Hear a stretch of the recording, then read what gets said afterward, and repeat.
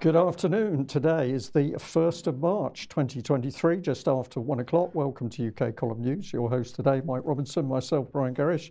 We're delighted to have Alex Thompson bringing us Eastern approaches from the Netherlands, and also we're joined by Debbie Evans, our nursing correspondent.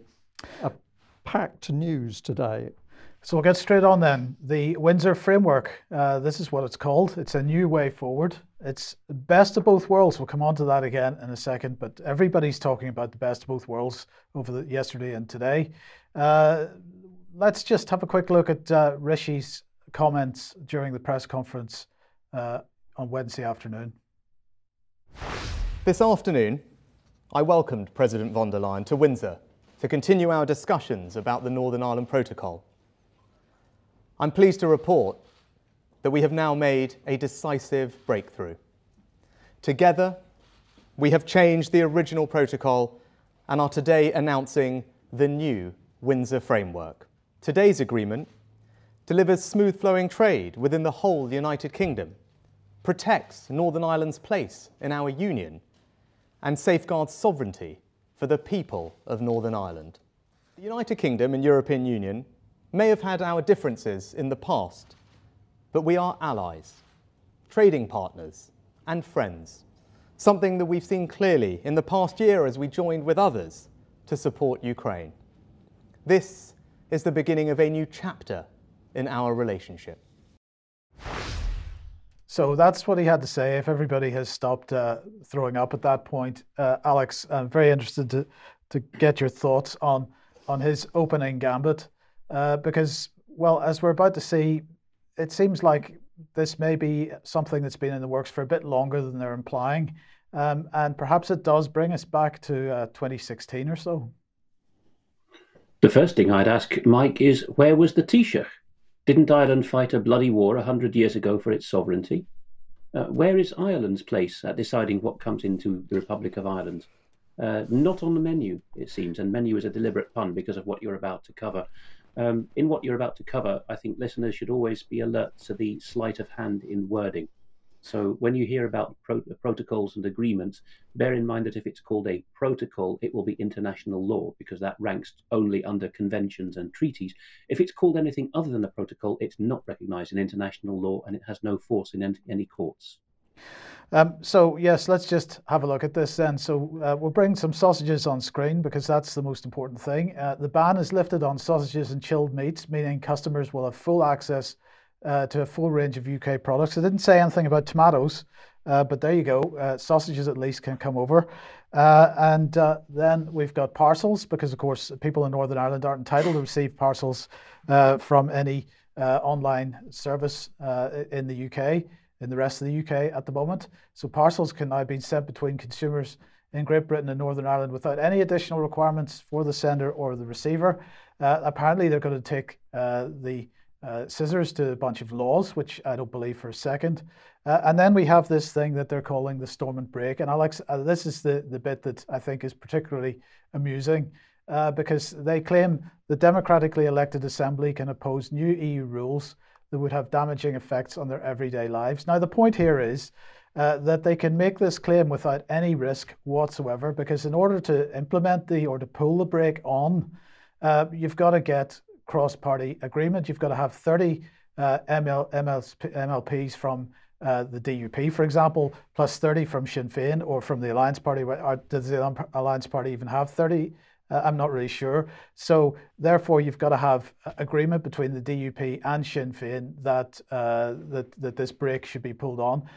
Both governments, the British government and the EU, can be pretty certain that that is never going to happen. Yes, I suppose I should make this point because a diminishing number of viewers will be aware of this. It's fully a quarter of a century now since the Good Friday Agreement, the Belfast Agreement, 1998. What was instituted in that year of revolutions was sectarianism. The British government connived with the Irish government and US presence. There wasn't much EU presence. That was a post hoc claim with no basis. They contrived to introduce sectarianism into the Northern Ireland Assembly. The Crown had unilaterally prorogued or broken Parliament in 1974 in Northern Ireland, leading to direct rule from Whitehall. And then when it came back in 1998, members of the Legislative Assembly had to register whether they were a Catholic or a Protestant before taking their seat or at the time of being sworn in. Otherwise, it won't get anywhere. Right now, there is no First Minister of Northern Ireland. That's another legal fiction that's been maintained, because there is a joint office of First Minister and Deputy First Minister in tandem, and one has to be a Catholic, the other has to be a Protestant. Right now, because Paul Givan of the DUP resigned his post last summer, that automatically triggered the disbarment from office of the Sinn Féin Deputy First Minister. There is no government in Belfast at the moment to put its foot down. Right. So here's the reason for it. No, let's clarify this. The reason that this whole negotiation began was because of the issue of the border down the Irish Sea and the fact that the DUP would not take part in the Northern Irish Assembly as a result. That's the official reason. That's the reason that's justifying what's going on here.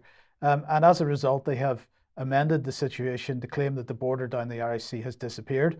So if we bring the green lane on screen, the customs bureaucracy will be scrapped and replaced with data sharing of ordinary existing commercial information. So it's amazing how this gift keeps on giving, because they get to share data in ways or justify the data sharing in ways that they weren't able to before.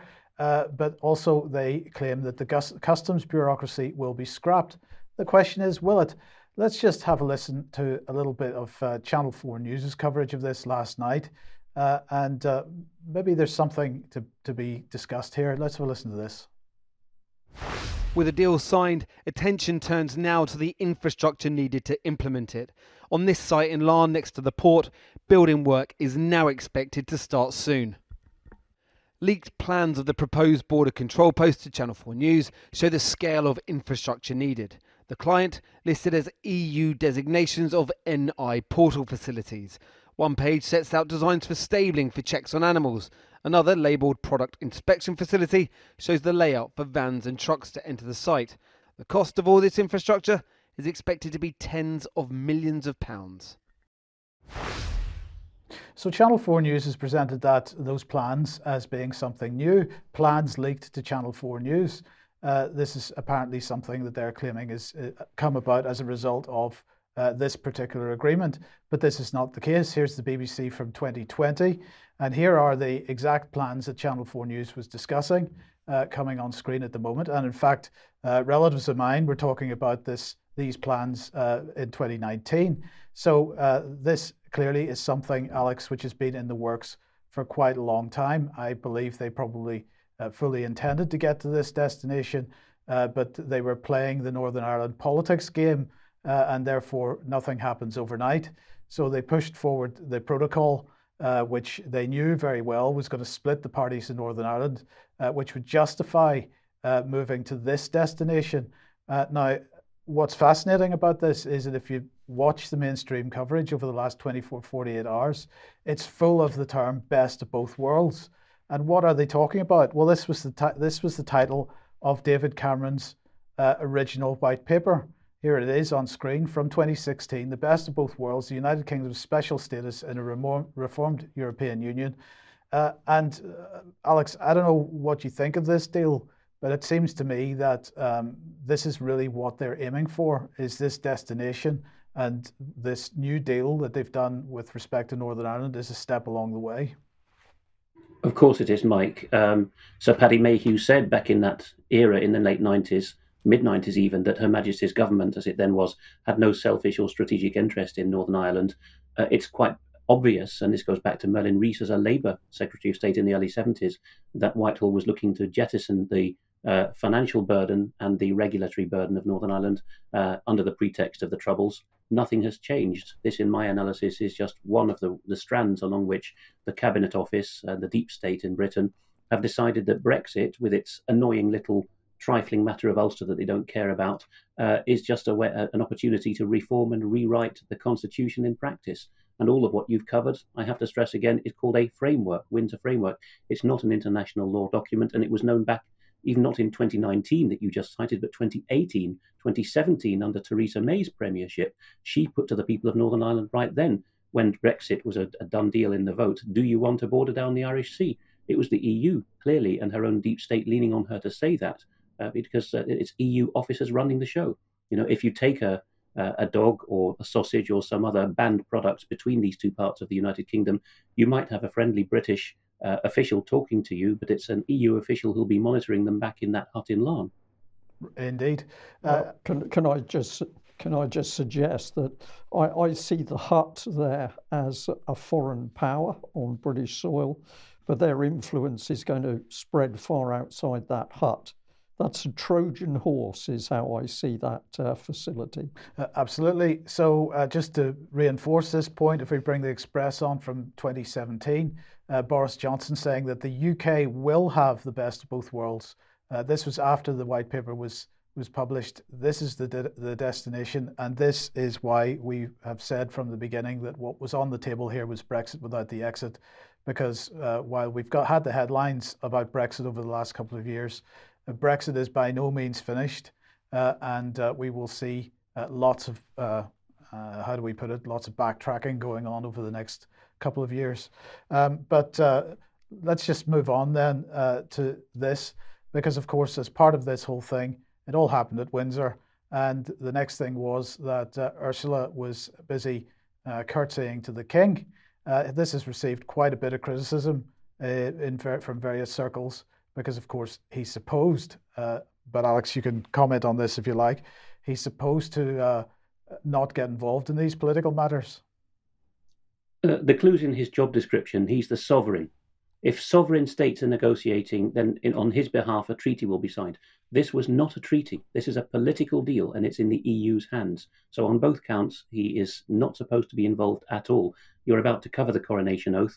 People often say, how can this coincide with the coronation oath? The machinery regards him as heir from the moment of his mother's demise. The coronation oath is essential, but in the interim, he's already been breaking the terms of what he's about to swear to. Indeed. So let's just bring the coronation oath on the screen, because, first of all, we'll get to this, because the BBC is very excited this morning that the extremely fragile coronation chair is being restored in preparation for the coronation, which is taking place, of course, in a couple of months' time.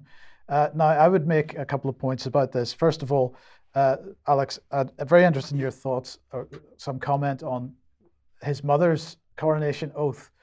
Because we made this point before, but it's just worth remembering that Elizabeth II did not sign the coronation oath under the words. She signed above the words with a nice bit of ribbon between her signature and the words themselves. And what that implies to me, Alex, you've got more of a legal mind than I do, so you can comment on this. What that implies to me is that as far as she was concerned, the words were subordinate to her. Whereas what normally happens on a legal document is we sign underneath to demonstrate that we stand under the words that we are signing. Yes, and of course Her Majesty had been trained since her teens by a member of the Fabian Society in what's supposed to be her duties. People can call it conspiratorially minded to say that where the signature goes makes a difference, but we do not have footage, although the cameras were there in the Abbey covering everything except the sacred moment of anointing with holy oil. Everything was filmed, and the resolution on the cameras was good enough in those days to have caught it, but we just see a bit of vague moving. People have said, why did it take a year to set up the coronation? It wasn't all the pageantry and the Earl Marshal. A lot of it was Prince Philip trying to work out behind the scenes what it was that she was going to swear to. This was admitted by Churchill, by the way, what I'm about to say, in Parliament. Most sovereigns have not sworn the coronation oath in terms of the constitutionally vital wording, which was brought in with the Coronation Oath Act as part of the 1688-89 revolution. Churchill said it around the time of the preparations for coronation, so early 52, or early 53 rather, that if they were to insist on this wording, then they would have debarred post hoc most of the sovereigns that had reigned since George I. So many questions to answer, but it's never too late to insist on coronation oaths being sworn to by the terms duly agreed to. That's a condition of the crown being granted to the sovereign. Yes. Can we just add to that? And we know that at the moment people are picking up on this discrepancy between what the king should be doing and what he appears to be doing politically. and are starting to ask questions in some pretty senior places. So I think it's going to be interesting to see what responses come back as this thing comes into the public domain. Yes, so where on the page will Charles sign the coronation oath? But let's have a look and see what one person has written to Rodney Atkinson yesterday on this issue, well, on the issue of the oath at least. Rodney, this one should be right up your street. From the Union with Scotland Act 1706, trade and navigation and other rights, that all subjects of the United Kingdom of Great Britain shall from and after the Union have full freedom in intercourse of trade and navigation to and from any port or place within the said United Kingdom and the dominions and plantations thereunto belonging, and that there be a communication of all other rights, privileges and advantages which do or may belong to the subjects of either kingdom except where it's otherwise expressly agreed in these articles. So that's from the Union with Scotland Act 1706, still on the statute books. So there you have it. The 15 cities nonsense is actually unlawful, is the point that Joe's making. Rodney Atkinson wrote back and said, applies to both 15-minute cities and the Northern Ireland trade position. We pointed out in our 1993 treason charges the Maastricht contradiction with the Union of Scotland Act. The older our extant laws, the more they seem to defend us. There's much to praise in this Roger Horsham suggestion for the coronation oath. And the suggestion is that Prince Charles should swear to uphold our constitutional common law, which takes precedence over parliamentary statutes, and to withhold royal assent from any legislation which threatens to contravene such law. Do you agree with that, Alex? Wholeheartedly. This is basic stuff, although it's not taught in detail in law schools anymore. Treaties outrank statute law, right? The US is very clear about that in its constitutional terms, which is why you need a 2/3 majority in the Senate. Hence why they try to go around the wording of treaty in agreements they make these days on both sides of the Atlantic.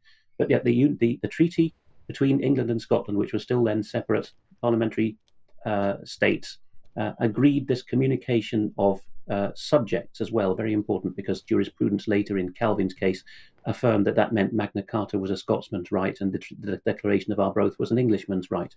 So the other part of it, of course, is that the treaty set up what we would nowadays call a single market. That was merely transposed into law on the eve of the Union by both the Old Scottish and the Old English parliaments. And then, of course, a creature of the modern government sets up this thing called a single market for the UK just in time for it to do business with the single market of the EU, because they know that those are putty in their hands. But of course, they're outranked by what was created by treaty.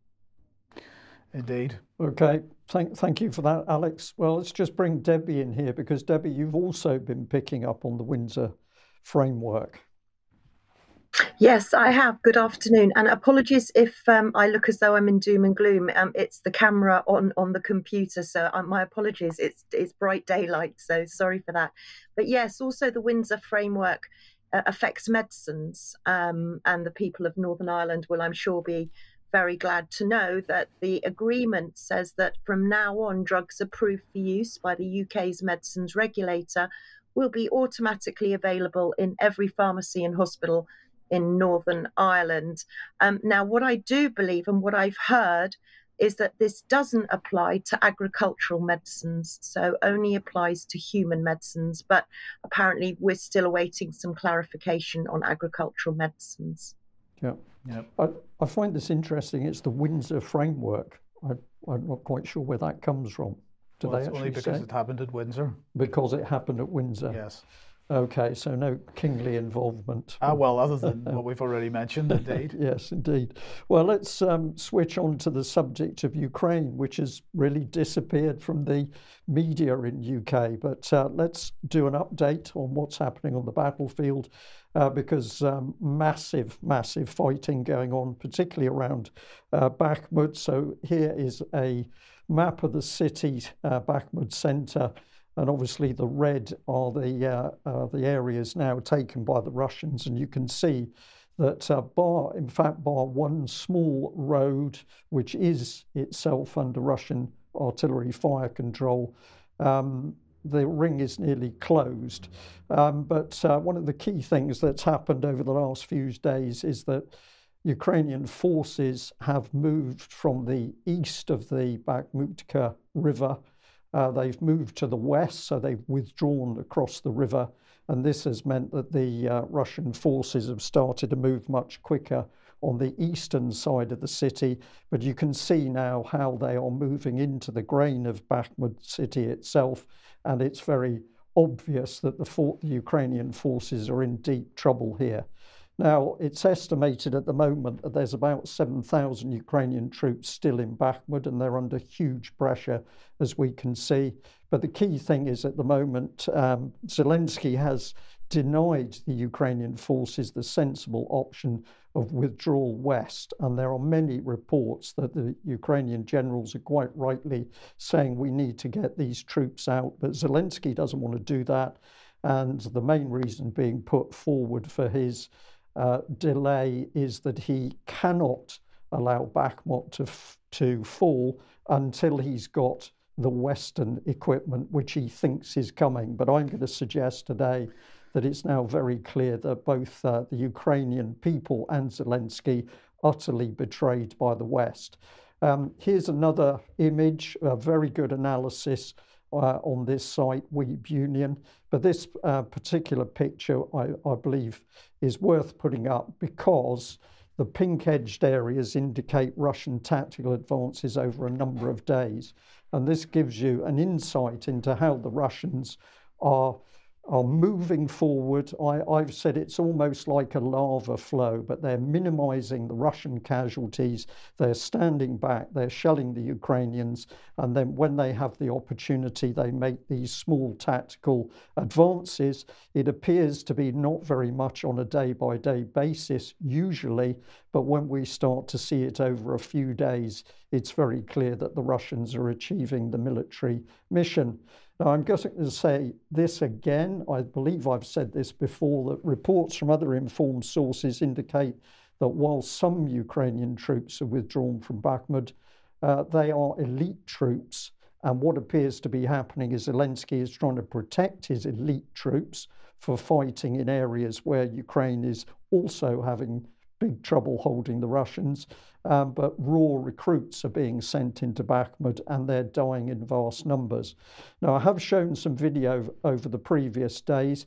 I'm going to show this clip. This is not Bakhmut, this is Marinka, an area to the west of Donetsk city, but because the resolution is very clear on this particular footage, I wanted to put it on screen so that nobody is in any doubt of how the fighting is conducted. Here is an urban area devastated principally by artillery. This is how the Russians are clearing out the Ukrainian forces. And then when their own troops are going to move in, or before their own troops are going to move in, the Russians are sending in tanks and other armoured vehicle in order to destroy the last pockets of Ukrainian resistance. But look at the scale of destruction. This is very similar, Mike, to Syria, of course. But the BBC simply not reporting what is happening here. It's as if the fighting in Marinka and Bakhmut doesn't exist. This was the BBC front page of their website this morning. Absolutely nothing there. But of course, they're very excited about the death in Greece, the train accident, because this can hide the bigger death in Ukraine. So the BBC deliberately deceiving the British public to hide the slaughter that's happening in Ukraine. And if I sound passionate about this today, I feel passionate. Vital battles in Ukraine simply censored into oblivion by the BBC. And we, or many people in UK, paying for this propaganda from the BBC. Quite disgraceful. Here is the dedicated Ukraine page. The war in Ukraine is the tab. And of course, when you click on it, there is nothing of any detail about the fighting in Bakhmut. And this is remarkable because if we step back into April 2022, here was the BBC's headline, Donbass, the battle in East Ukraine expected to be bloody and decisive. So the BBC knew full well that the moment the Russians got into the grain of the eastern Donbass, this was a decisive part of the war. And of course, if the Russians win this largely built up industrial section of Ukraine, they're going to move forward with greater speed over the rest of Ukraine. But here is the Ministry of Defence in UK, also effectively deceiving the UK public by omission. So nothing of any substance about the battle going on in Bakhmut or the accelerating collapse of Ukrainian defences. Here is their tweet of the intelligence update. This is all about drones. Collapse of Bakhmut, there's nothing being said. And of course, they dare not say anything, because if they do, the British public would be aware that Ukraine is now starting to collapse. It is losing the military battle, and all sorts of horrible things are about to unfold in Ukraine. But surprisingly, if we visit the Kiev Post, there was a very interesting report. This is actually February the 28th. Ukraine troops on edge as Moscow seeks to encircle Bakhmut. So even the Ukrainians having to talk about it, if you read the detail of the article, what it says is while some troops seem to be quite upbeat about what's happening, soldiers are talking about the fact everybody is on edge. They can only shelter in basements because the artillery fire is so intense. One says lack of sleep, cold, rain, the weather is changing all the time, constant shelling, constant infantry assaults. And he is saying that we don't feel we get support from our artillery. And he ends by saying, I think Bakhmut will most likely fall. So this is the reality, but nothing by the BBC, nothing by the British Ministry of Defence, nothing of any substance in Western or UK media, deliberate deception of the public. And then we come to this, because all of a sudden, against this background, the F-16s and fighter aircraft to Ukraine is beginning to disappear. So here we are. This is ABC News. Getting F-16s to Ukraine with training could take up to 18 months. Well, in 18 months, Ukraine is not going to be able to fight. So this is effectively the Pentagon pulling away from the Ukrainians after they've been egged on to fight the Russians for a year, absorbing massive casualties. So disappearing F-16s, but it's the same thing with the tanks. So the Express from a couple of days ago, British tanks have broken down old vehicles, but Ukraine will receive UK's best units. But the reality is that the tanks are simply not getting there. Here's the New York Times. This actually is a very good article. Scrounging for tanks for Ukraine, Europe's armies come up short. So the tanks are disappearing as well. And basically what we can actually see is that Western support from Ukraine is falling apart at a convenient time when Ukraine is losing the battle. Alex, I don't know whether you want to respond to that, but I think it is truly shocking to see what the BBC in particular is doing to deceive the public. I don't think you're being over the top there, Brian. The BBC has a duty by its charter to report impartially. When it comes to a war, you would think that it was duty bound to pay its attention to the greatest battle of the month, surely. But let's go on to just a one slide item that I have regarding Ukraine at the moment. CNN, on the eve of the first anniversary of the war, held what the Americans call a town hall, that is a talking heads meeting on what they are editorially obliged to call Russia's war in Ukraine. And one of the speakers we're about to hear in a clip was Samantha Power, actually Irish-born. I think she was there till she was 9, but very much in the US defense establishment now. People will remember her perhaps berating her counterpart of the Russian Federation in the UN Security Council some years ago over Syria. But here she is giving a very telling 1-minute summary of how America is supposed, right-thinking Americans who watch CNN, how they are supposed to view the course of the war. Listen out towards the end of this minute for the giveaway line, which I think Brian is probably going to pick up on. What is at stake in Ukraine are values and interests so core to the United States. I mean, imagine just wanting your freedom and your independence. I mean, this country is predicated on exactly those two values. Imagine the counterfactual, where we walk away or we didn't show up in the first place. and what that would mean when a dictator who has shut down civil society, shut down independent media, shut down dissenting voices in his own country, then can just turn his sights on a neighbor and with impunity take over that country. I mean, what would that mean for our allies in Europe? What would that mean for our own security over time? So I think, Americans understand bullies and the importance of standing up to bullies.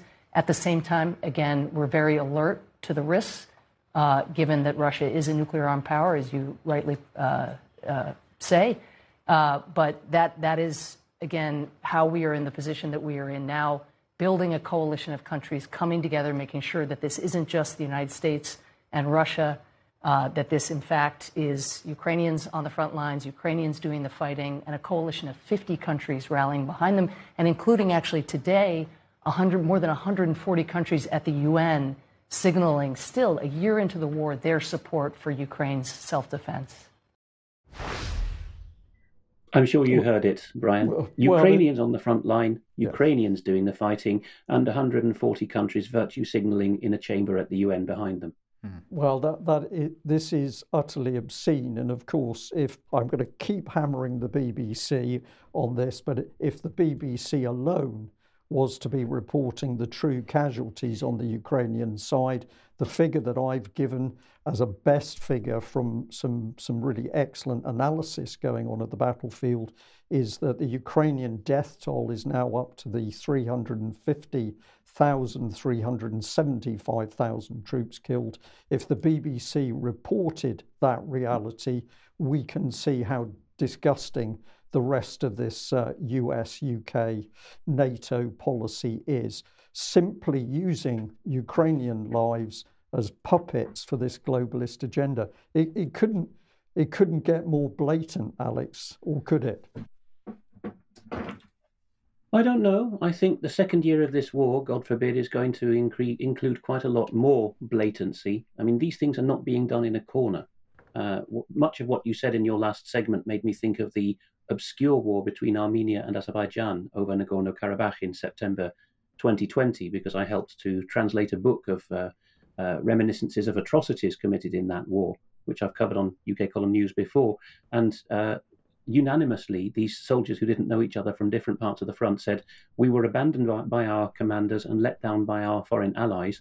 And anyone who was a practiced soldier scarpered at the first sight of the enemy and left the raw recruits and the idealistic volunteers to be scooped up and haplessly taken away to POW torture centres. So, no, I'm afraid these things can get worse and worse. Yeah. Okay, thanks, Alex. Now, Jens Stoltenberg yesterday was in Helsinki to try and push for more NATO expansion. Now, of course, we've been talking about the Sweden-Finland thing for quite a long time now, but he's basically saying it's time. It's time to expand into Finland and Sweden. We've run out of time and we've got to get ahead with it. Now, I just want to mention this little video clip from, the interviewer is speaking to Scott Bennett, who's a psychological warfare expert from the United States. This, I believe, is from Czech alternative media, but just have a listen to the analysis here. Scott Bennett, a former U.S. Army psychological warfare officer, is now with us from San Francisco. Scott, thanks for being with us.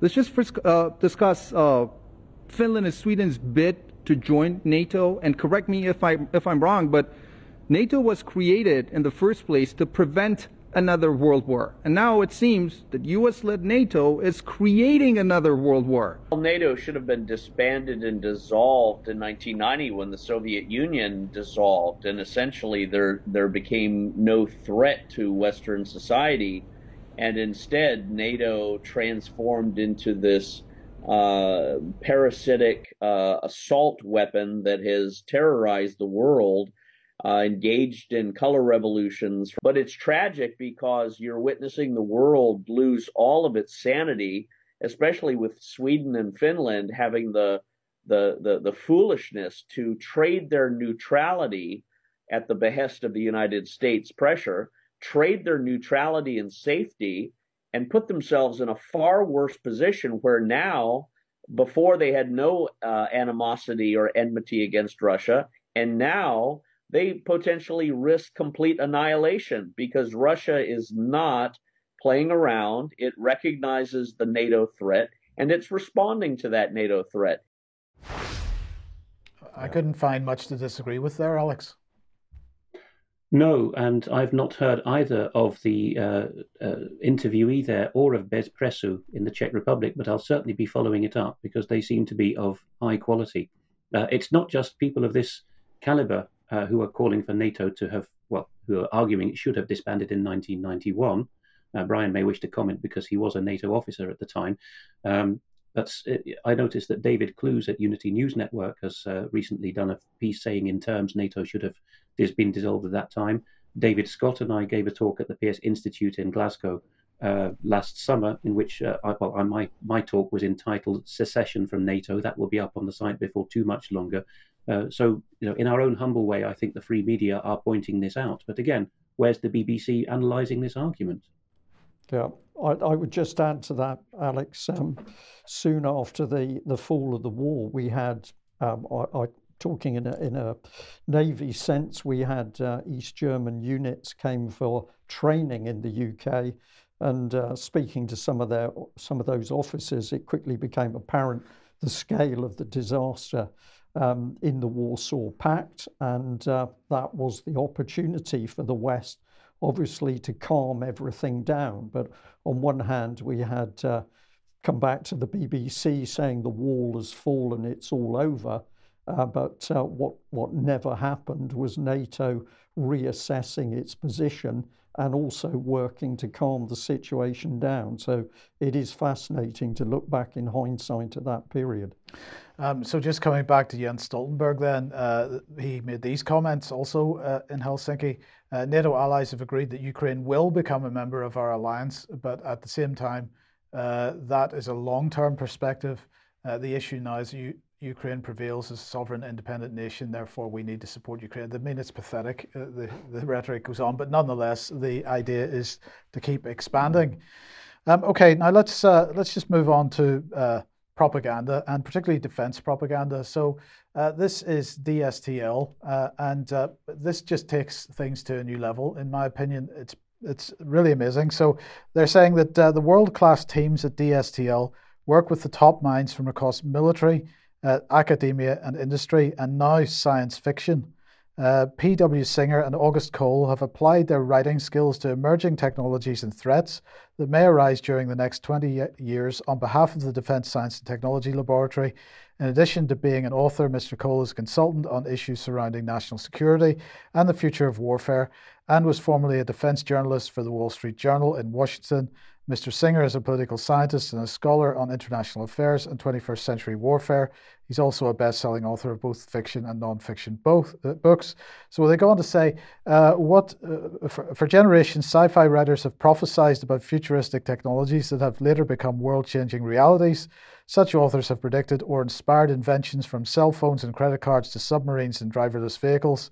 DSTL also believes the lessons about potential future threats are more impactful when woven into stories as opposed to more traditional ways of warning. Right?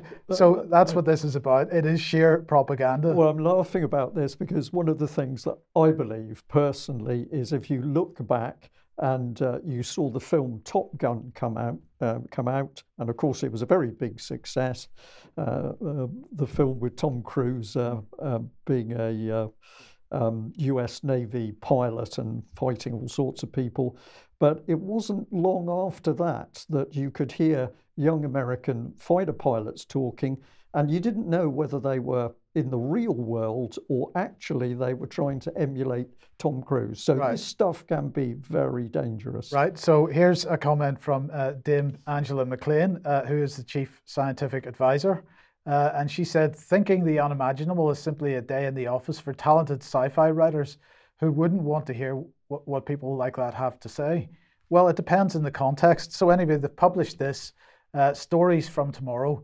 It's a series of a whole series of short stories, propaganda pieces. If anybody's interested in going and have a look at it. But this is taxpayer money being used to prop up narratives for defence. And ultimately to play with people's minds, because of course when this is unleashed on the public, that is what they are doing, attacking people's minds. Well, let's finish the Ukraine segment very quickly here, because we've got other things to move on to.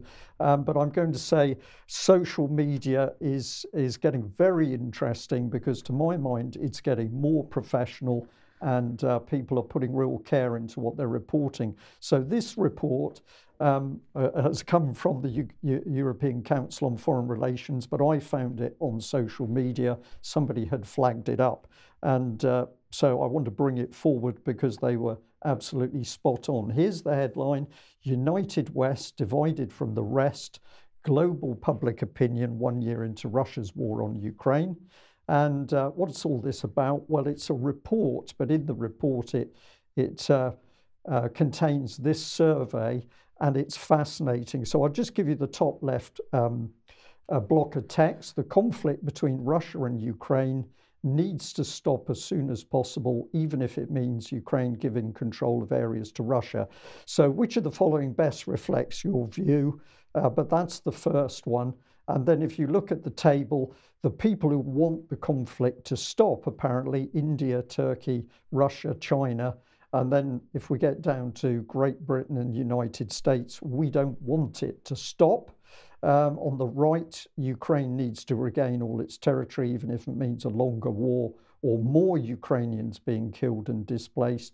Well, you can see the preponderance for we need to get more Ukrainians killed is down there for the EU and Great Britain and the United States. There was another one here which puts things even more clearly. So red is, do you see Russia as an adversary? United States, EU, Great Britain, quite clearly, according to this report, yes, everybody now firmly believes Russia is an adversary. Whereas if we look at India, China and Turkey, they see things the other way around. So the work of the EU, NATO, the US and UK has now polarized people's minds, if these surveys are correct, in this very black and white way. And I believe that this was the intention at the very start of the Ukraine war. This is a summary of the document. A new poll suggests that Russia's war on Ukraine has consolidated the West. European and American citizens hold many views in common about major global questions. So the good guys, according to this, have all come together. Europeans and Americans agree they should help Ukraine win. They're not going to give them any weapons now because they're losing. Russia is the avowed adversary. The coming global order will most likely be defined by two blocks. So if you read between the lines here, this is nothing to do with a poll. This is about seeing where public opinion is in relation to where the globalist policy is going to come, which is creating two power blocks. In contrast, citizens in China, India and Turkey prefer a quick end to the war, even if Ukraine has to concede territory. People in these non-Western countries and in Russia also consider the emergence of a multipolar world order to be more probable than a bipolar arrangement. And Western decision makers should take into account that the consolidation of the West is taking place in an increasingly divided post-Western world. And emerging powers such as India and Turkey will act on their own terms. Very quickly, Alex, I could see your facial expression showing interest there. Do you want to just comment on that very briefly? Because I'm keen to get Debbie on screen. As am I. She'll have a lot to tell us. The ECFR is the body, of course, its name relates to CFR in the USA. It's the body whose British man, Nick Whitney, said, as we had an exclusive some years ago, that Britain needed to give its nuclear weapons to the EU. It should come as no surprise then that they're so on trend that they have changed Turkey to Türkiye, but they haven't bothered to put the umlaut on the U of Türkiye, and they call the UK Great Britain. Think of our Northern Ireland segment, because this was written by continental Europeans who look down upon us, quite frankly. The mood music of that piece is very consonant with everything that's coming to me from Brussels people, actually, that they are deciding that they have at least got a united propaganda bloc and that they are cutting their losses, and saying the non-West, even Turkey, which explicitly in that ECFR report is called a non-Western country, although it's partly in Europe, they're not with us anymore. We've probably lost them to Russo-Chinese propaganda, but hey-ho, we have a solid grip on the West. Yeah, okay, thank you for that, Alex. Now, in the document, there were a couple of paragraphs that I pulled out, and I've pinned these against Carl Bildt, who's the co-chair of the European Council on Foreign Relations. So, okay, they're paragraphs in the report, but at the end of the day, a report has been approved by the European Council because it's pushed out on their website. This was the quote: "The new consensus among European governments is that only a Ukrainian victory will stop Putin's war. Although significant numbers of European citizens wish the war to cease as soon as possible, the poll appears to show a clear trend over the last year towards preferring Ukraine to win, even if the conflict endures for some time longer." So I just want to emphasize here, we have real people driving this policy. It's not simply appearing in a document out of nowhere. And then he goes on, not unsurprisingly, in contrast, people in non-Western countries possess a clear preference for the war to end now, even if it means Ukraine having to give up territory. I'll just say that the reality on the battlefield is this war is going to end, and it's not going to end in Ukraine's favour. Indeed. Okay, let's move on. If you like what the UK Column does, you'd like to support us, please head over to community.ukcolumn.org. There are options to help us there, or you can pick something up at the UK Column shop. But please do share material you find on the various platforms. Excellent. Well, let's bring Debbie Evans in on screen. Debbie, you have got a very interesting section here because there's stuff here I certainly wasn't aware of. I'm just going to introduce it by saying it's time to clear the air. Yes, it certainly is. It reminds me of a Hollies song, All I Need Is the Air That I Breathe. And clearly it is. But first of all, can I just say my blog, thanks to the team at the column, is out for this week. So please do go and have a look, because any stories that I can't cover on the news, I always try to cover in my blog. So thank you for the plug for that. So back to air, the WHO, of course, if they haven't got enough to do with the pandemic treaty, they are issuing new global air quality guidelines. Let's just say guidelines there. That's important to notice. And you'll see that they are saying that air pollution is one of the biggest environmental threats to human health alongside climate change. So a very, very big agenda. But let's just take ourselves back to actually the UK government in 2015, because we can see that from 2015, the air quality has improved significantly across a range of pollutants. So we've actually been doing very well with air quality. However, today, it would seem that it's going to cost us a lot of money to breathe in inverted commas, clean air. So today, or I think it was yesterday, Sheffield have joined, but now air pollution has made people 16% more likely to die from heart disease. So the excess mortality that we're seeing, perhaps they're trying to intimate that heart disease will be caused from air pollution. And we're seeing that in London, air pollution's as bad as apparently smoking 154 cigarettes a year. So that's really reassuring to know. Debbie, can I just interrupt there for a second? Because if I think back over the last few decades, London's air pollution, as you've already said from those previous articles, London's air quality has improved markedly. So if the air quality has improved markedly, why are people not dying? Why are people not dying? Or how does the claim stand up? Because people are not dying to the degree that people died 40 or 50 years ago from air pollution related issues. Well, this is where it gets a little bit even stickier, because we're not actually going to be talking, as you'll see as we go along, we're not going to be talking about outdoor air pollution, although that's what the government are talking about. But somebody very high up is going to be talking about indoor air pollution, which is a completely different subject. But in the meantime, they still want us to concentrate on outdoor air pollution, to the point where there's new clean air zones all over the place. So now Sheffield is the latest city to introduce a clean air zone. I mean, this is expensive business.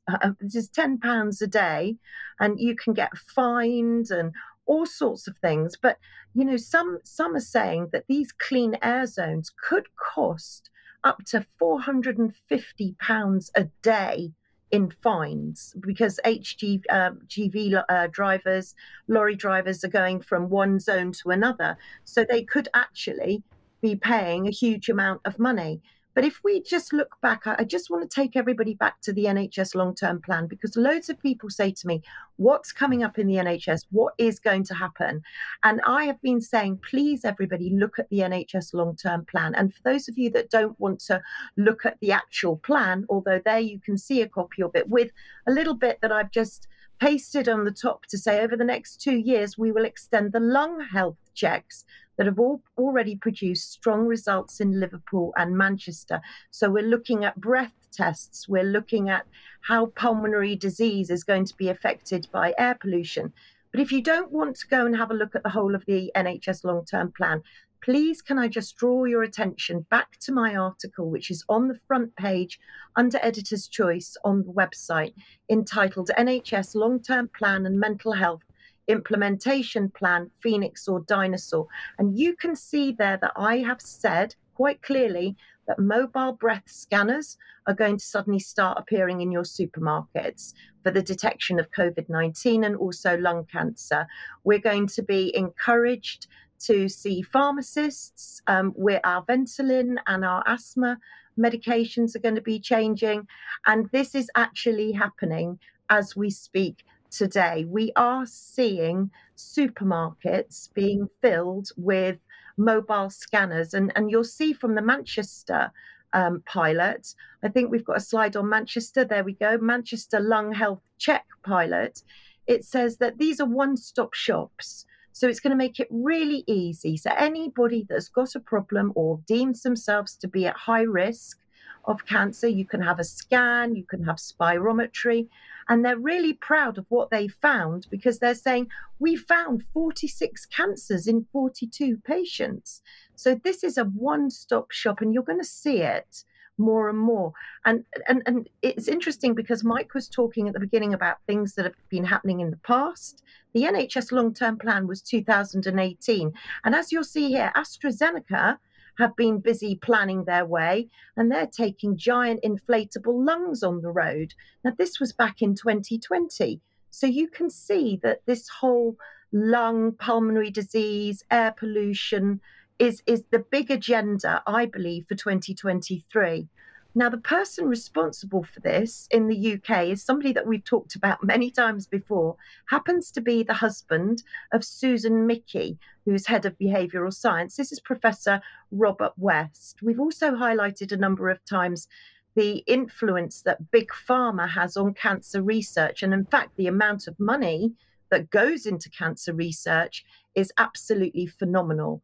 Now, Professor Robert West, who, as I say, is the husband of Professor Susan Mickey, was involved in designing the behaviour change wheel, which we've now become also familiar with. And he's also designed the smoke-free formula. And you can see at the bottom there, he's got a blog. Anybody can go and have a look at it. And you can see that he's funded by Pfizer, Johnson & Johnson and GSK. So that's really reassuring to know. Now, sadly, going back to lung cancer and to the stories of today, Esther Rantzen has been diagnosed with lung cancer. Now, their son have made quite a big deal out of it. We're very sorry for Esther and her family. And they're saying that around 48,500 new cases in the UK, 130 a day, making it the biggest cancer killer according to cancer research. So clearly, we're looking now at tobacco smoke and we're looking at smoking. So I just want to remind people that I'm terribly sorry for Dame Esther Rantzen, but we do seem to have quite a few trusted messengers for different diseases. I'll name a couple of them. Roy Castle, you might remember, for secondary smoking, Dame Barbara Windsor for dementia, Dame Deborah James for bowel cancer, and Baroness Tessa Jow for brain cancer. But if we look at the smoking statistics, and these are the latest statistics from the ONS, we can see that there is a really good decrease. There's a decrease from 14% in 2020, from 13 to 13.3%. From 14%. Now, I appreciate that vaping is a whole new issue, and it's one that we'll maybe come into on another news. But clearly, you can see that vaping, that smoking has been reduced. Now, Professor Chris Whitty, when we thought he'd all gone quiet, he hasn't. He's been very busy writing his annual report. Last year's was about air pollution, and I just want people to realise that this is an agenda that Professor Chris Whitty is following. It's all in the NHS long-term plan that was written way back in 2018. And if you look at Chris Whitty's report, and I really would advise people go and have a look at it because it's a very interesting report. He mentions the NHS, and he also mentions transport, he mentions fuel, he mentions log burners. I've just put a couple of screenshots up there so that you can see, but please do go to his report. But just so that you don't have to go straight to his report, you might like to know that he was appearing at the Select Committee last week. Not a lot of people have picked this up, but he was actually appearing at a Parliamentary Select Committee. So he's a very busy man. And we've just snatched a couple of little snippets for you to have a look at. But I really would urge everybody to look at the whole Parliamentary Select Committee because they really are very revealing. So here's a couple of clips so you can see what Professor Christopher Whitty is saying. Prevention has an absolutely massive role in some diseases, has a significant role in some, and has almost no role in others. Let's start off with an example of a disease which is almost entirely preventable, not completely, it's about 79% preventable. I'll take two cancers. And there are different sorts of prevention. The first cancer I'll take is cervical cancer largely in young women. This is something which we now can prevent almost all deaths if we look 10 to 30 years to the future, mainly by vaccination, because this is something which is driven by infection, and also by screening, because screening allows us to pick it up at such an early stage. It can be treated incredibly quickly as a day case, really minimal trauma for the women involved relative to if it goes on later. And Cancer Research UK would say this is essentially now 99% preventable once we look out to the future, once the cohort of girls who are vaccinated turn into women and into the period of at risk. And then another cancer which is highly preventable is lung cancer. Lung cancer is our number one killer of a cancer. It's a horrible way to die. Most people who are diagnosed die within a year, very unpleasantly. 79% of all lung cancers are preventable. The great majority of that is caused by smoking.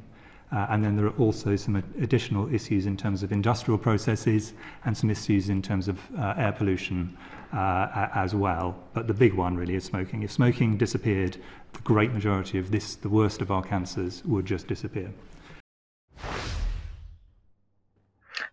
I've met Esther Rantzen on a number of occasions, and I don't believe that she was ever a smoker. So clearly this is the way that Professor Whitty is rolling. And here comes another clip as well, which might just answer your question, Mike, about the differences between outdoor and indoor air pollution.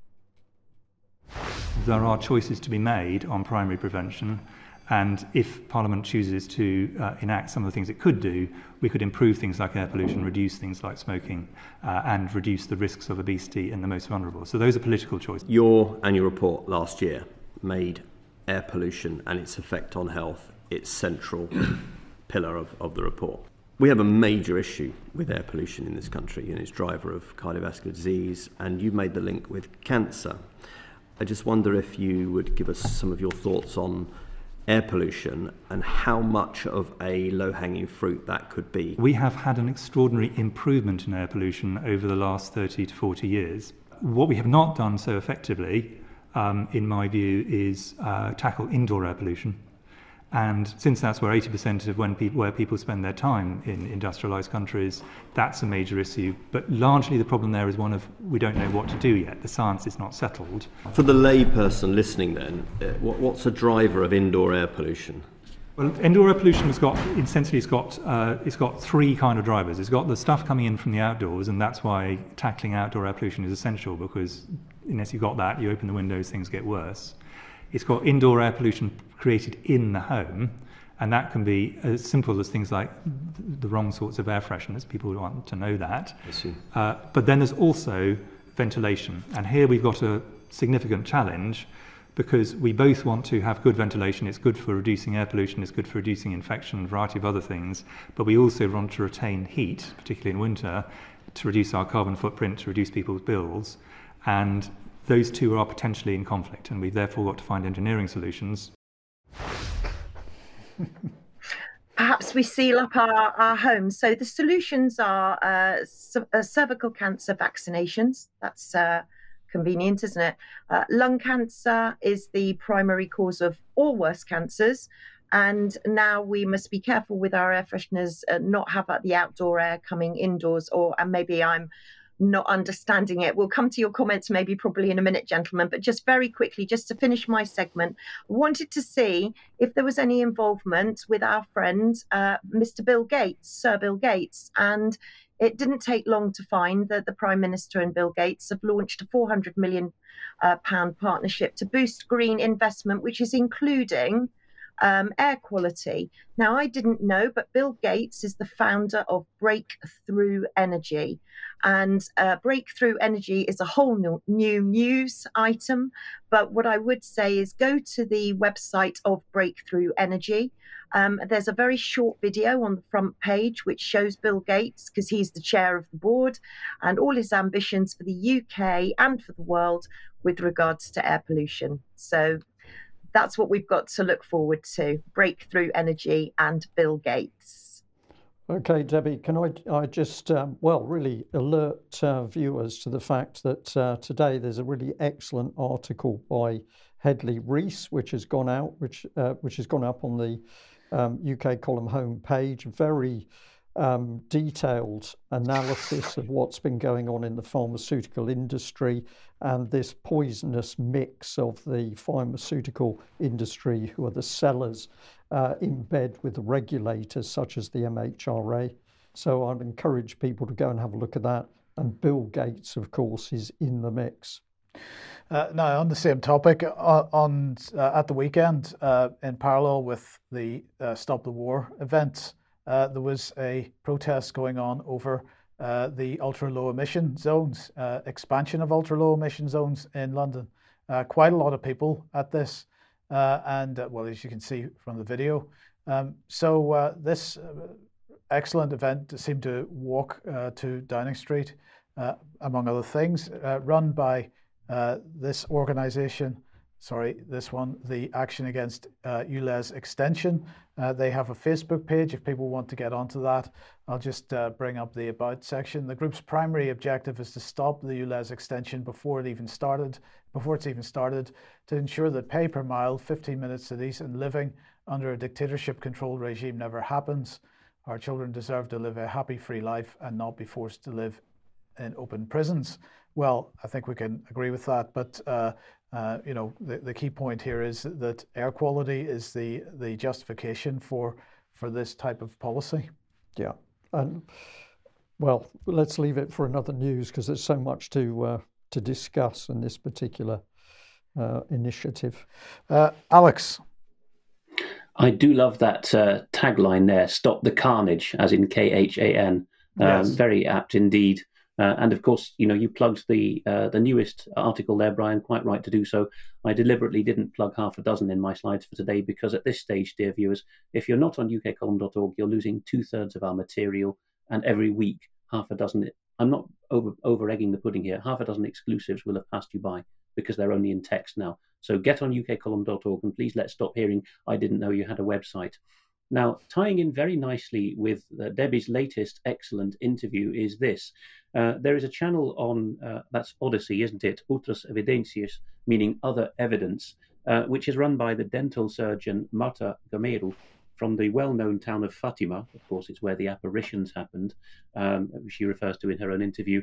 It's the obligatory audition or hearing stage, which people who write petitions to the Portuguese Parliament have to go through by defending their submission, because as you'll be seeing in a moment, Dr. Gameiro is extremely keen on interviewing people to the hazards, particularly of the World Health Organization's pandemic treaty and international health regulations.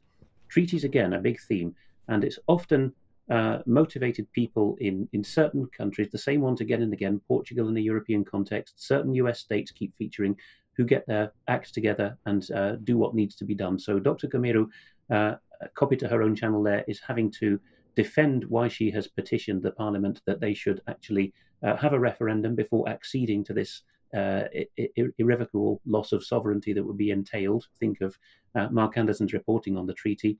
Here is a Portuguese article by Page 1, Página 1, about the initiative.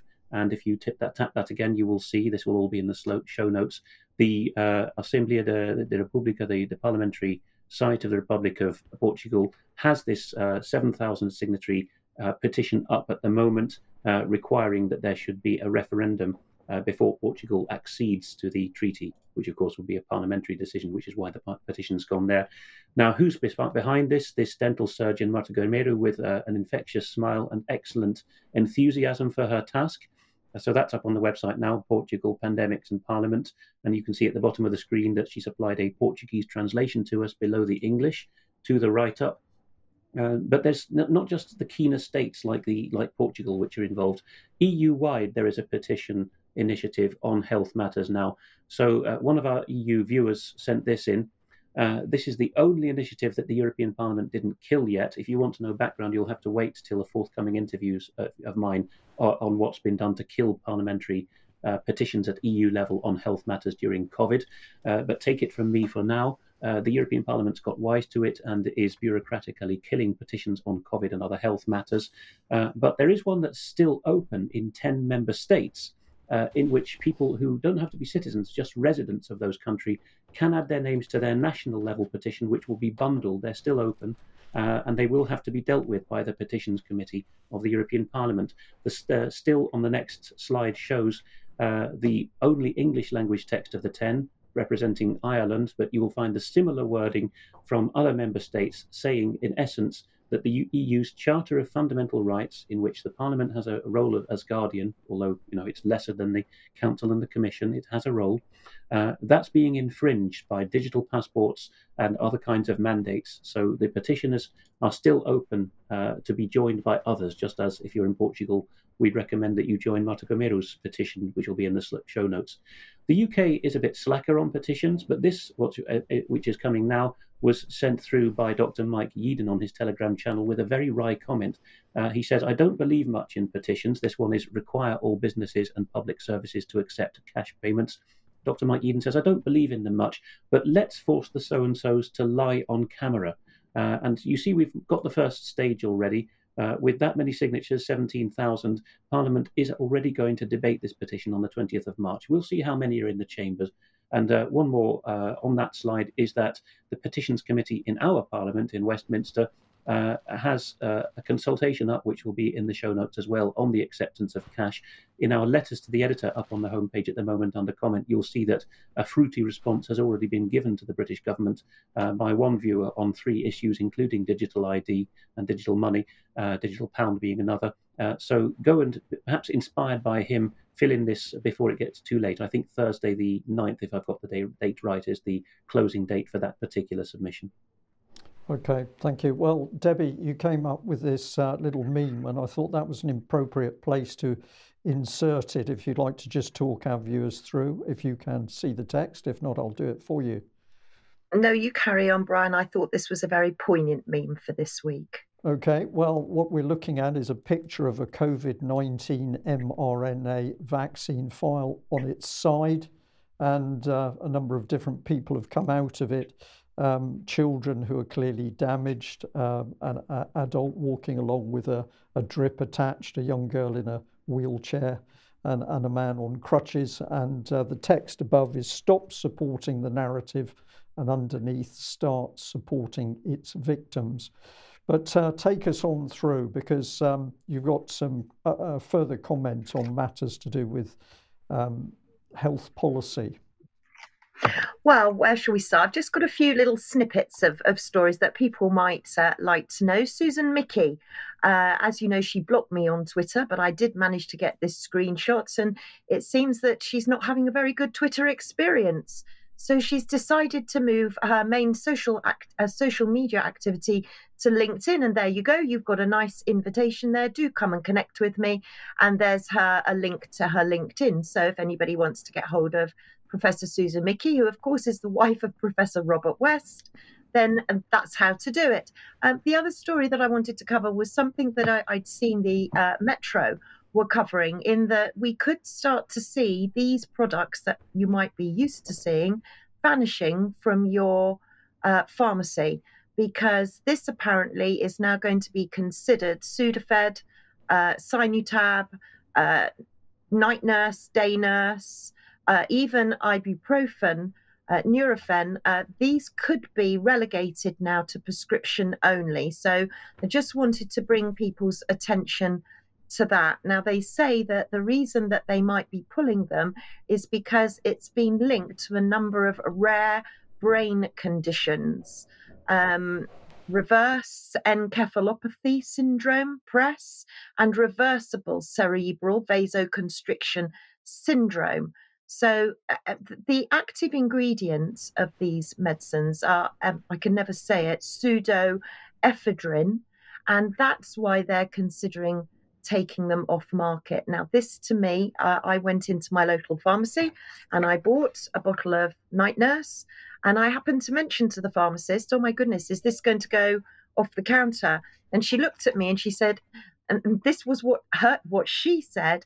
She said, oh, it seems as though anything that's good for you seems to be disappearing.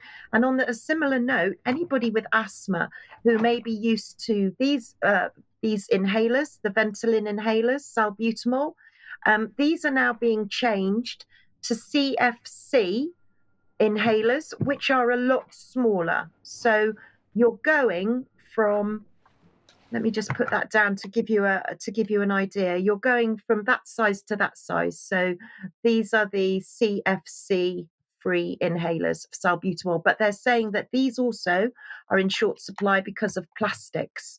So that's just a little bit on medicines. Debbie, if I can... Sorry, go on. Sorry, if I can just come in there. It seems to me remarkable that the symptoms that they're now blaming these particular products for just happen to be the same symptoms that we have seen unfold post-vaccination and designated in the MHRA's yellow card system. Or is that my imagination? Well, and as well as that, they're saying that it's okay that the vaccines are safe because there's millions of vaccines rolled out and very, very few injuries or deaths is what they claim. On the other hand, they're taking these products off the market, which millions and millions of people have used year on year for decades. And they're taking them off because very few people have apparently suffered a problem. There doesn't seem to be any consistency in the argument, Debbie. No, there is no consistency at all, none. And I think we're starting to see more and more things disappearing. As I went into the pharmacy, you know, the vitamins, the things that you would normally see in abundance, the shelves are empty. So just keep an eye on what is now going off for sale over the counter to prescription only. A paper that's recently come out from the Lancet as well. This is a paper, Past SARS-CoV-2 Infection Protection Against Reinfection, a systematic review and meta-analysis. So interesting because it's saying what we've been saying for ages, and it ends, our analysis suggests that the level of protection from past infection by variant and over time is at least equivalent, if not greater, than provided by 2-dose mRNA vaccines. And look, the declaration of interests would suggest that the DMP report support from the Bill and Melinda Gates Foundation as grant payments made to the Institute for Health Metrics and Evaluation. So clearly, Bill Gates knows that natural immunity, according to that paper, is as effective, if not more effective, than 2 doses of the mRNA injection. What a surprise, but that paper was from The Lancet. And as everybody knows, I always keep an eye on the earthquakes, and I'm always watching Dutch Sins on YouTube. And he quite rightly did predict this and looked at it. But the residents in Wales were hit by a 3.8 magnitude earthquake on Saturday, and many locals said that it felt like the roof was falling off. So there have been a few earthquakes in the UK just recently, so keep your eyes on those. And still much devastation from Turkey and Syria. Many more earthquakes have hit. So our love and thoughts go out to everyone that's been affected. Debbie, just very quickly, I noticed in the headline it says it follows a minor quake with its epicenter in Penryn, Cornwall, earlier this week.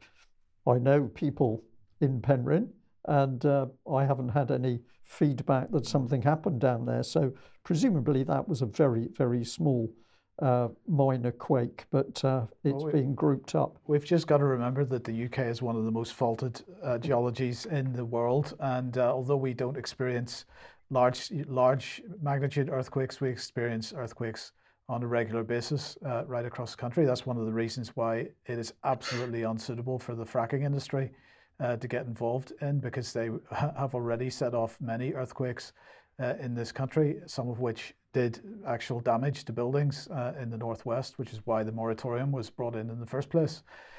Anyway, Debbie. A little video. Please keep your eye on the NHS YouTube channel, because they're always bringing out new YouTubes. This one was brought out yesterday. It's only 30 seconds, and I thought you might be interested to have a little look. Is there a pharmacist in the house? Friday George, he needs a pharmacist! It's Greg.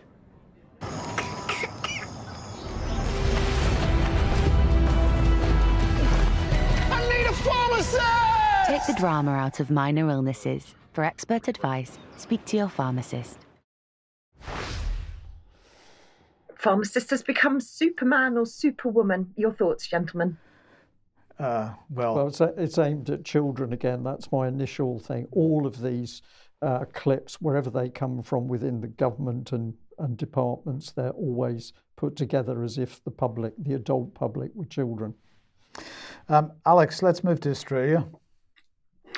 The state of Queensland in northeastern Australia has a significant problem with recruiting police.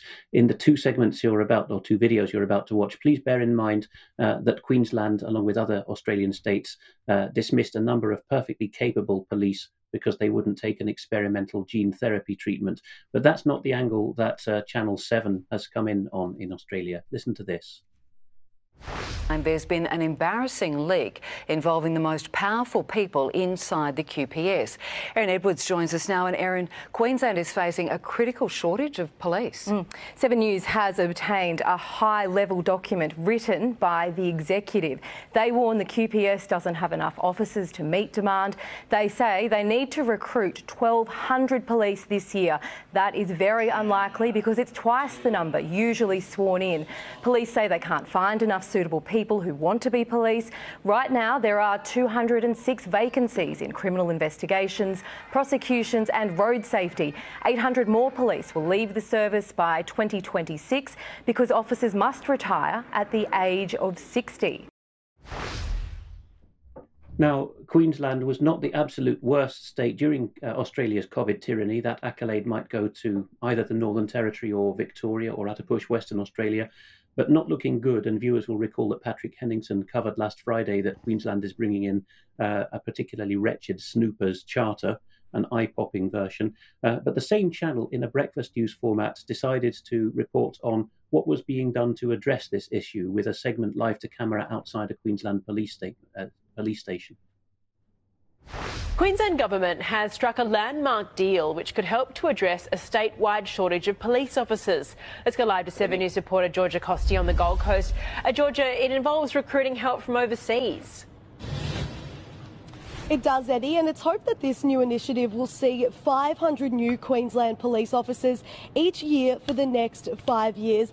Now, how it would work is that these officers don't even need to be an Australian citizen or a permanent resident. They just have to be a serving police officer in their own country, and once they come here to Queensland, they will be trained to become a qualified constable. But of course, we know this new idea is the result of dwindling police numbers. New data has revealed that right now there are around 7 Queensland police stations which are understaffed, and internal data does also show that this year alone 1,200 new recruits would be needed to keep up with demand. So Eddie, it really is a complex situation. We know crime is seemingly getting worse in Queensland, but we don't have enough boots on the ground to deal with it, so the government is looking to alternative solutions. So you don't have to know the common law, you don't have to be particularly fluent in English when you arrive, by the sound of it. You simply have to be in the pay of a police service. Azerbaijan? Uzbekistan, maybe? Who knows? Arrive in Australia and you will be constabled in due course, and then you will be a pair of boots on the ground, as it's put in this case. So we can see what's going on here, and here's just a screen capture of the Queensland State Government's announcement on the matter. These new officers or constables, whichever you prefer to call them, are being described here as international police talent, even if they're perhaps just fresh out of police college in some Central Asian dictatorship. No obstacle there. What's happening in English policing, we see that the chief constables, who at law are magistrates and members of the executive branch of government, they're not constables at law. The chief constables of Manchester, West Yorkshire and West Midlands, from the top of my head, are saying that basically the decision made in 1986 should be reversed. Until then, or till the 70s at least, we had police courts. And you had, as you still do on the continent, police pressing charges against what were thought to be minor tow rags.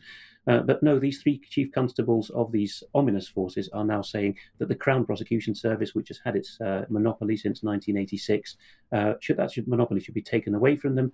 While the suspect is in the cells, the investigating officer should already press charges. No doubt Charles Mallet will have things to say about this in time to come, because he's consistently reported to us that the problem with police and CPS, of course, is wokery and chasing impossible to meet targets in pleasing victims. Not a good sign at all, because you're going back to the removal of justice from the judicial branch of government back to the executive. In the interest of time, when we come back to me, why don't we go straight to slide 99? Okay, so let's move on then. I think this is Debbie again. Yeah, just a very quick little story here. Things started hotting up here in Cornwall at the beginning of the month when a school just down the road from me, Penrice Academy, came under fire over toilet rules, and they decided that they would announce changes to how pupils should go to the toilet, that they weren't allowed to go to the toilet during lesson time, and that any girls needing a period pass, as they were calling them, would need a red pass. Well, obviously this did not go down well, and the story has since escalated to just last week. Penrice, the same school, and also schools in Yorkshire and Lincolnshire literally erupted over these new rules. I heard from many people from Penrice in Cornwall that pupils were chanting, they were shaking the fences, they were flipping tables. The police had to be called, a number of children had to be sent home. But clearly there's a great deal of unrest that children are now being told, supposedly, that they can't go to the toilet. There was also talk, and this is just anecdotal that I've heard, that they put bars up in the toilets in the school in Cornwall, and pupils felt as though they were trapped as a punishment for the riots, or as the protests, as they were called. They were kept in at break. So yeah, not good here down in Cornwall and the rest of the world, the rest of the country, with regards to how kids should use toilets. Okay, and sticking with these types of issues, Alex, we're moving on to gender. Yes, Mike, we have to do that if we're worth our salt, because, of course, Hope Not Hate reports on UK Column as having an undue focus on drag queen story time and the sexualisation of primary school children. So we'd better live up to the billing, hadn't we? Christian Concern has, earlier in the month, in February now, because it's last month now, reported on this mother. I'm sorry, I don't have the lady's name to hand, but she is legally challenging, that's what Christian Concern specialises in, legally challenging a school which decided to ally with Stonewall, the pushy charity, above its interests in obligations to parents, forcing her 4-year-old to take part in a Pride event. So a bit of the text follows that there was supposedly an essay competition of a year 1 pupil for the foreign viewers, that's 5 to 6-year-olds, well, not an essay competition, but rather they put up on the school's website that a child of that age had written a placard inspired by I Have a Dream by Martin Luther King. I have a dream, wrote this 5-year-old, if boys could go to the same toilet as girls. Of course, that came straight out of the 5-year-old's own mind, didn't it? It wasn't put there at all. The school's deputy head teacher was a trained Stonewall champion, and made the school focus on the idea of no hierarchy of equalities. But just contrast that approach with what Kemi Badenoch, the UK government equalities minister, said quite recently on this very issue. There we are. No hierarchy of equalities. So no warning was given to parents that this was going to happen. And Izzy, the mother, only learnt of the parade involving her 4-year-old from a newspaper article. Drag Queen Storytime continues to incense our viewers. Here we have a question posed to Sheffield Central Library by one of our viewers. Why is a nappy or diaper an animal fetishist being brought in for a family event? The Express newspaper reported on this, and that was included in the inquiry that our viewer sent to Sheffield. This is absolutely disgusting. The initial holding reply was, this so-called woman, Sophie Labelle, is an acclaimed Canadian cartoonist. We're aware of what's being said, but we have no safeguarding concern. We stand by her because we're a diverse city. Not fazed by this, the viewer replied, forcing this complaint, this response to the complaint by the City Council. I'm deliberately withholding the name. I don't want people being targeted. But on behalf of the city's libraries, the council employees said, we're aware of the complaints relating to Sophie's personal life. That would be the fetishism and the nappy fixation or diaper.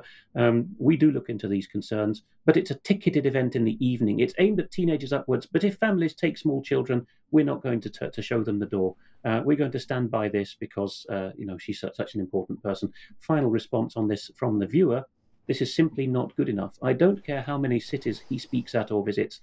That doesn't make being sexually aroused by people dressing as babies and being aroused by animals normal. Perhaps for your next event, you may want to invite Gary Glitter, the pederast pop star who's just been released from prison. Perhaps you could elaborate on how someone who's aroused by things relating to babies is not a safeguard risk to children. It is not right to support people drawing and or viewing cartoons of animals in nappies in sexual poses. It is sick and depraved. We see Muslim parents are very concerned as well. So 5 Pillars, perhaps the premier Muslim media outlet in Britain now, reports that yet again there's been a wave of Muslim parents threatening to withdraw their children from school unless their concerns are addressed. This is England, of course, not Wales, where we have much more of this pressure on now. But the concerns are listed on screen. I won't read them. We've covered some of these in UK Column News. That's what caused the Muslim parents to threaten to withdraw their children, including why didn't you join the gay club at school? The relevant ministry in Whitehall replied, well, this statutory guidance is clear that we should take account of people's religious background. But here's the giveaway. It's for schools to decide. This is a bit like the MHRA's passing of the buck. Schools decide how they teach the curriculum. Now we see why the curriculum was deliberately not in place in Wales's case, for fear that this would happen. And just on that particular issue of policing of drag queen storytime protests, we'll have more in extra time because it's unsuitable for main news. But here we see that the counter-protest supporting drag queen storytime in one case outside a primary school, you can see that in the foreground it's the Metropolitan Police. And it's rather unfortunate for the constables concerned that what they're defending here, I understand there's a public security issue necessitating their presence, but the most prominent sign in the background there, held by the pro-drag queen storytime person, is queer joy is for all ages. Don't know what you think of that, gentlemen. Well, I think it's obvious what the real agenda is, and that is to suppress people's morality until it is acceptable to have sex with children. That's clearly where this is heading. And of course, the poison has been injected into not only government authorities and local councils, it's police, it's across the board. And it's becoming increasingly easier to see this is the agenda. Sex with children, and now we have emerging from the wings sex with animals to go with it. We need to leave it there. Well, that's a poignant note to leave on, isn't it, I think. Okay, Alex, well, as you've said, we'll cover more items of today's news will be brought through into extra time. So those who are signed up members with UK Column will be able to join us. A big thank you to all our audience, wherever you are worldwide. And thank you very much for the emails that keep flooding in, saying that you're grateful for what we're doing and the news that we're putting out. So we would just reflect back, please share what we're putting out as the news. That's why we do it. Just a little bit of a correction here. We showed on Monday video footage of two young men being taped to lampposts in Ukraine, and then their trousers and pants pulled down to expose them to the public. I reported that this was part of the Ukrainian, what do you describe them? Conscription on the streets. We understand that actually this was an event that happened some time ago and was actually the result of looting taking place. So we'll stand by that correction. However, it gives us an indication of the type of society Ukraine is and what it's prepared to do to people. And we'll leave our viewers to reflect on that. We'll just also mention, by the way, that little bit of video inserted in the UK Column News had the programme removed from Facebook. Yeah. So you can't report people being sexually abused because Facebook takes that down because it's it's incredible. We just ask our audience today to reflect on the fact that we are getting very close to some 500,000 young men, Ukrainian and Russian, now dead on the battlefields in Ukraine as a result of this horrific policy pressed by the US, UK, NATO and the European Union. 500,000 young men dead. We'll leave it there. Thanks for joining us.